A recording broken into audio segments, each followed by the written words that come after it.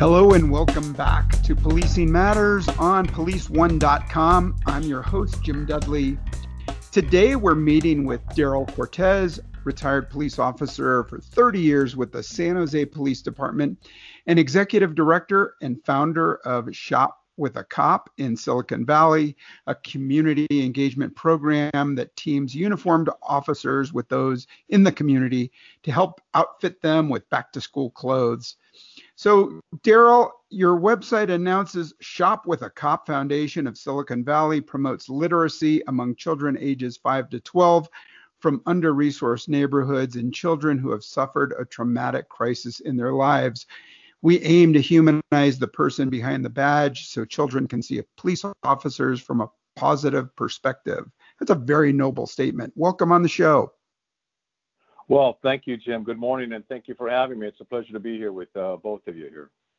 Thank you. Sure. So, what does this mean about your program? What inspired you, and how do you choose the officers and the kids who participate? Well, thank you. During my time with the San Jose Police Department, I worked a myriad of assignments throughout my career. And one of my last assignments was working in the school liaison unit, which brought me into local high schools, elementary schools, middle schools, and working with the youth, trying to handle situations before they got out of hand in the community, and just being a good role model and mentor there in those schools and helping out the administrations where they needed us to be. So towards the end of my career, I was looking on the internet and looking at some programs. I said, well, what am I going to do now post-retirement? And I got to do something. I just can't stay at home. And I've always been involved in the community, always working with other charitable organizations throughout our city and beyond, and just doing support and helping out where I can. So I saw this link with the San Diego Police Department, and they had been doing their Shop with a Cop program for an excess of 20 plus years. And it's very impressive at what they've accomplished over those 20 plus years. And so I said, well, that's something that I can do maybe, and I can tweak it a little bit and title us the Shop with the Cop Foundation of Silicon Valley. So that puts us up here in the tech capital of the world, if you will. Yeah. And so with the other Shop with the Cops, they just focused on the shopping spree, but we wanted to tweak it a little bit and focus on education with the goal in mind and a holistic approach to learning with getting these children involved, where the end goal is to go shopping with an officer during the holidays, the Christmas season. So they have to earn their way, and I can get into the program about it if you want and describe it more to you. So, and again, we do a lot of other programs, backpack and school supply drive. And given the current climate today with the COVID-19 response, we have been addressing the issue with food insecurity, where we recently donated 550 food kits with non-perishable foods that feeds a family of 4 for 1 week, at 2 separate elementary schools here, and having the officers involved and community volunteers. So we've been working a lot during this pandemic crisis. Yeah, that's awesome. So is everything done with an officer in uniform? Yes, everything that we do in the assemblies and our presence on the school campuses involve a uniformed police officer. So we do what we do is we have a 12-week reading program from students from 5 elementary schools that are engaged with reading literacy, K through 3rd grade, because as you know, Jim, reading is a foundation for all learning. And now, why is that important, Jim? Well, the single best predictor of high school graduation rates is 3rd grade reading level. And a child who is not reading at grade level in the 3rd grade is 4 times likely to graduate than a child who is. A low-income child not reading at grade level is 6 times less likely to graduate high school than a child who is. So their future is grim. And so we're focused with the reading literacy. We distribute books to students at all these assemblies so they can create their home library. And it's that bringing that officer onto campus to make that connection with the child, because a lot of times when we're on these school campuses, it's the first time a child has had an interaction with a police officer. And my feeling is that the first time a child meets an officer should not be in a moment of crisis. And so we want to put a positive experience here where the officers sit down with the students, talk to them, engage with them, pass out stickers or some other item that we purchase from our vendors that have a police officer's character on there or something that represents our foundation and the work we're doing. Yeah, awesome. All of it. In today's defund the police rally cry out there, it is great to see a program like this where you have the interactions. It's non-crisis, non-critical. Kids see the police in their uniforms at a young age. They see a positive interaction. And then the literacy portion is so valuable.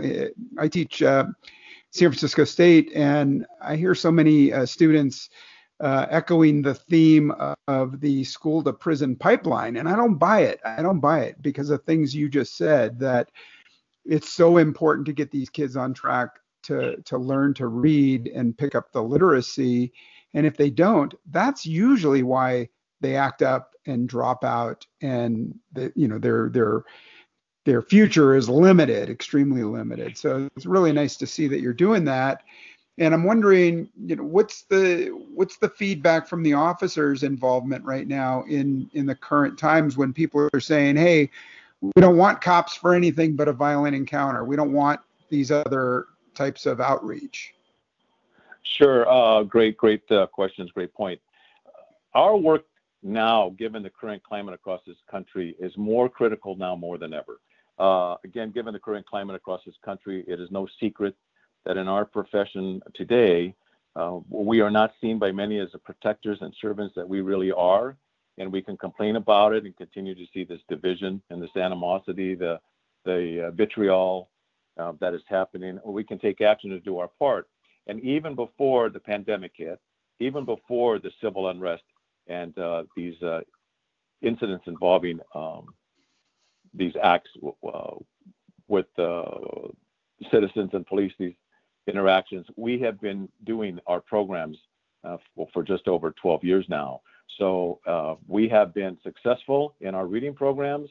We have taken these children from learning to read to reading to learn. We have been recognized by state, local, and federal elected officials and police chiefs across our county here. They see the value in our work, that it's impactful, it's transformative. Again, our work takes us into these Title I schools, and that means that the majority of those students are living below the poverty level. They have 90% of these students receive free or reduced lunches. And so, and our work takes us into the economically challenged areas of our city. And if we don't get these children, as you mentioned about being a pipeline to juvenile hall and into the prison system, we have to realize that we're going to pay a price for this if we don't get our children educated. Our kids are going to pay a price for this. Not today, but 15 years from now, we're going to see this effect. And again, we've had much success in this, and we have the officers come into the classrooms and read. We also support, because of our funders that support us, we also have a summer reading camp. And because of COVID-19 now, everything's been shut down. It's really impacted our programs and our outreach. It's really sad. We're thinking about pivoting here and doing something online, but then again, the problem is that a lot of students don't have digital devices at home. They don't have connection to the internet. So it's really put a detriment to our outreach programs, because we want to be out there. We need to be out there. And so, and then getting into this reading program, one of our local judges had a report that these students, a majority of the students in the juvenile justice system are not reading at grade level, and some of them are reading below that in reading and math. And so where does that take us? That these students will not be able to function as productive citizens in our society. And then again, they go right into the prison pipeline, which is, we can't continue to arrest ourselves out of crime here. So that's why it's so critical that we have to do what we do when it comes to reading literacy in these schools. And we want to close the achievement gap also, that the stubborn achievement gap is there. They talk about defunding the police. Well, how come they continue to defund our education system, and how come they spend more money to house an inmate in our for-profit prison system than spending money per pupil in our school districts. And that, a child's education should not depend, and his or her success should not depend on the zip code they live in. Right. So, and we see all this, and we're in the schools, so we know what's happening here. Yeah, well, we used to be in schools a lot. So backpedaling a little bit, where you said you started out as a school resource officer, and I've been a big proponent of school resource officers, and I've seen them vilified recently as being oppressing in schools. And so in LA and Oakland and across the country, you've seen when school districts decide to cut and take money back, that they're cutting school resource officer programs. Is that something you see a trend, or do you think we'll swing back to needing them back into schools? Well, yeah, it's interesting you bring that up, because here in our city San Jose, Santa Clara County, I believe two school districts now have voted on the school boards have voted to eliminate the school resource officers on campus. And they're not in uniform. They mostly have a polo shirt and identify them, and they have they have their safety equipment on, etc. But with everything that's going on right in the world there, with the social climate where it is, it's a setback for officers to be there. I think the schools need that with everything going on in today's world. It's a stark departure from the push in recent years to increase safety and security measures on campuses following deadly shootings, as you know, Jim, across this country. That these policies here, that the school districts want to eliminate officers on campus because they're in their words, they're threatening, and students don't have it. But I claim to differ with their approach on this, and it's really sad. These officers, like myself, it's relational based policing. We work to build those relationships with students and help guide students in the right direction. And sometimes students go towards those officers and they want to approach them and show the human side of officers interacting with the students. And then there's a lot of times, like myself, that if we just guide one student to be a productive a citizen, graduate high school, go on to college, you hear about those success stories with those kids. Say, hey, I made a difference. It might not be all of them, but I made a difference in the life of that one child. He's out of the gangs, he's off of drugs, and he's fully employed, and he's been very successful. So having police officers on campus, to me, it's very important. Sure. And I think you and I see it similarly, that we see the benefit to the officer as well as the child. And I like the adage of the best army is a volunteer army. And so how do you select officers to get into the program, or are they conscripted into the service? Are they forced to participate in these giveaways?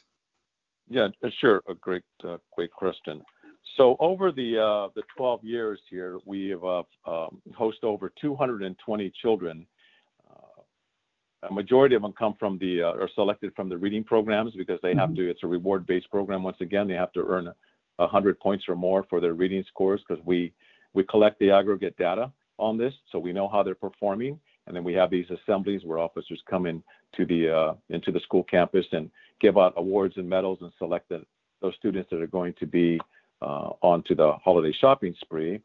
So on the first week of December, we have these students. We also pick families that have had a traumatic experience in their lives with the loss of a parent from domestic violence.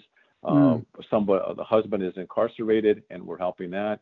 We've helped out cancer victims, a 10-year-old and another boy who's, I think, 6 years old, cancer victims that come and participate with us. And I'm happy to say that these two children I'm speaking about are in remission. So they are thriving today. And so we have all these children and students come to this event. The officers are selected because we put out a huge email blast to multiple agencies.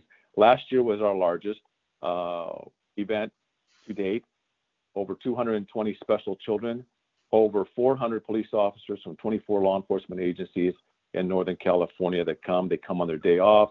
Some of them are on duty. Some of them are in plain clothes. We have federal officers. We have state officers. And we have the local police agencies and a lot of chiefs of police and a lot of the command staff participate in this. And it's a win-win for the community. We have a lot of media presence, and they cover it. And again, given the current climate across this country, this is a feel-good story, and it's about these officers bonding with these children for approximately about 6 hours of that day. We give them a huge breakfast. It's not just a little boxed breakfast. It's a full-on buffet, if you will, where this hotel opens up their ballroom for us on that selected day. And they come out, have the breakfast. We have speeches. We have former professional sports celebrities come out, mascots, and it's just a fun-filled day for everybody. And it definitely leaves you feeling humbled and grateful. And I think that the officers are impacted more than we impact the children. Really, they really help out and support. And it's not uncommon for an officer to take out his wallet and pay for some items or a bike or another toy, because each child receives a $150 Target gift card from us, from the monies we raise throughout the year. Wow. And they go shopping, and they just go all over that store. And the store is taken over by police officers and children. Yeah, they've been a great supporter. Well, that's a great feel-good story, and it's a great program, and we need it these days. And anything you can offer as far as some listeners being interested in starting up a program like this? Is there a network that you can steer them to? They can contact me at shopwithacopsv.org or shopwithacopsv.com and leave an email. I started small. We just didn't start with have one event here with 220 children. Yeah. We started really small with, I think, 7 children and 10 police officers on our very first event at Target. We put in all our monies ourselves, and then it went onto the media, and a local businessman who's been very successful in his own right saw the article, reached out to me, and says, I want to give you $7,500 to do this again next year. And I was just floored. And unfortunately, this gentleman passed away. We never gave him the recognition that he deserved, because he gave us that seed money, which now today has grown substantially with donors and corporate funders and grant funders as well, to have us host, as I mentioned last year, over 220 special children for this one-day event. So we're very pleased, and may he rest in peace. But he was very, very excited to help us out and impress us, and he was impressed what we started. So here we are. So, and hopefully this pandemic will pass.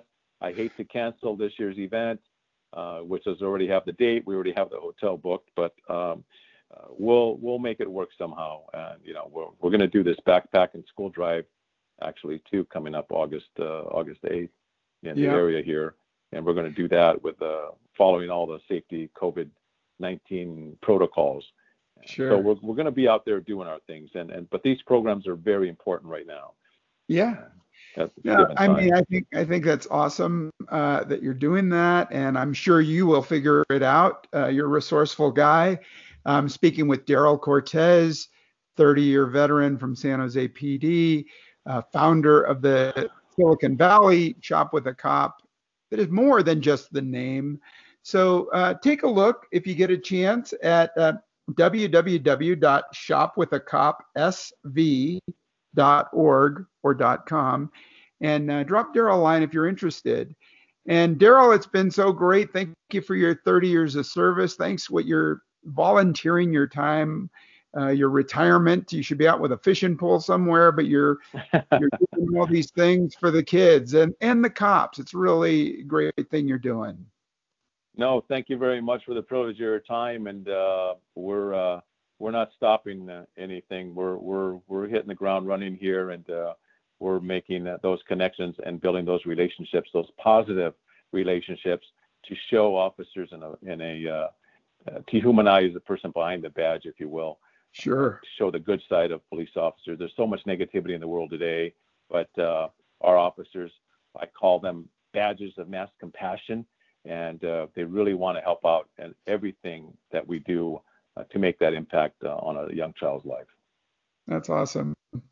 Hey, thanks so much. And to our listeners, what's happening in your jurisdiction, your agency, on duty, off duty, volunteering at churches, backpacking, rafting, skiing? What are you doing? Coaching Little League? I'm sure you're doing something great out there. So drop us a line at Policing Matters at police1.com, Policing Matters at police1.com. I'm your host, Jim Dudley. Thanks for tuning in.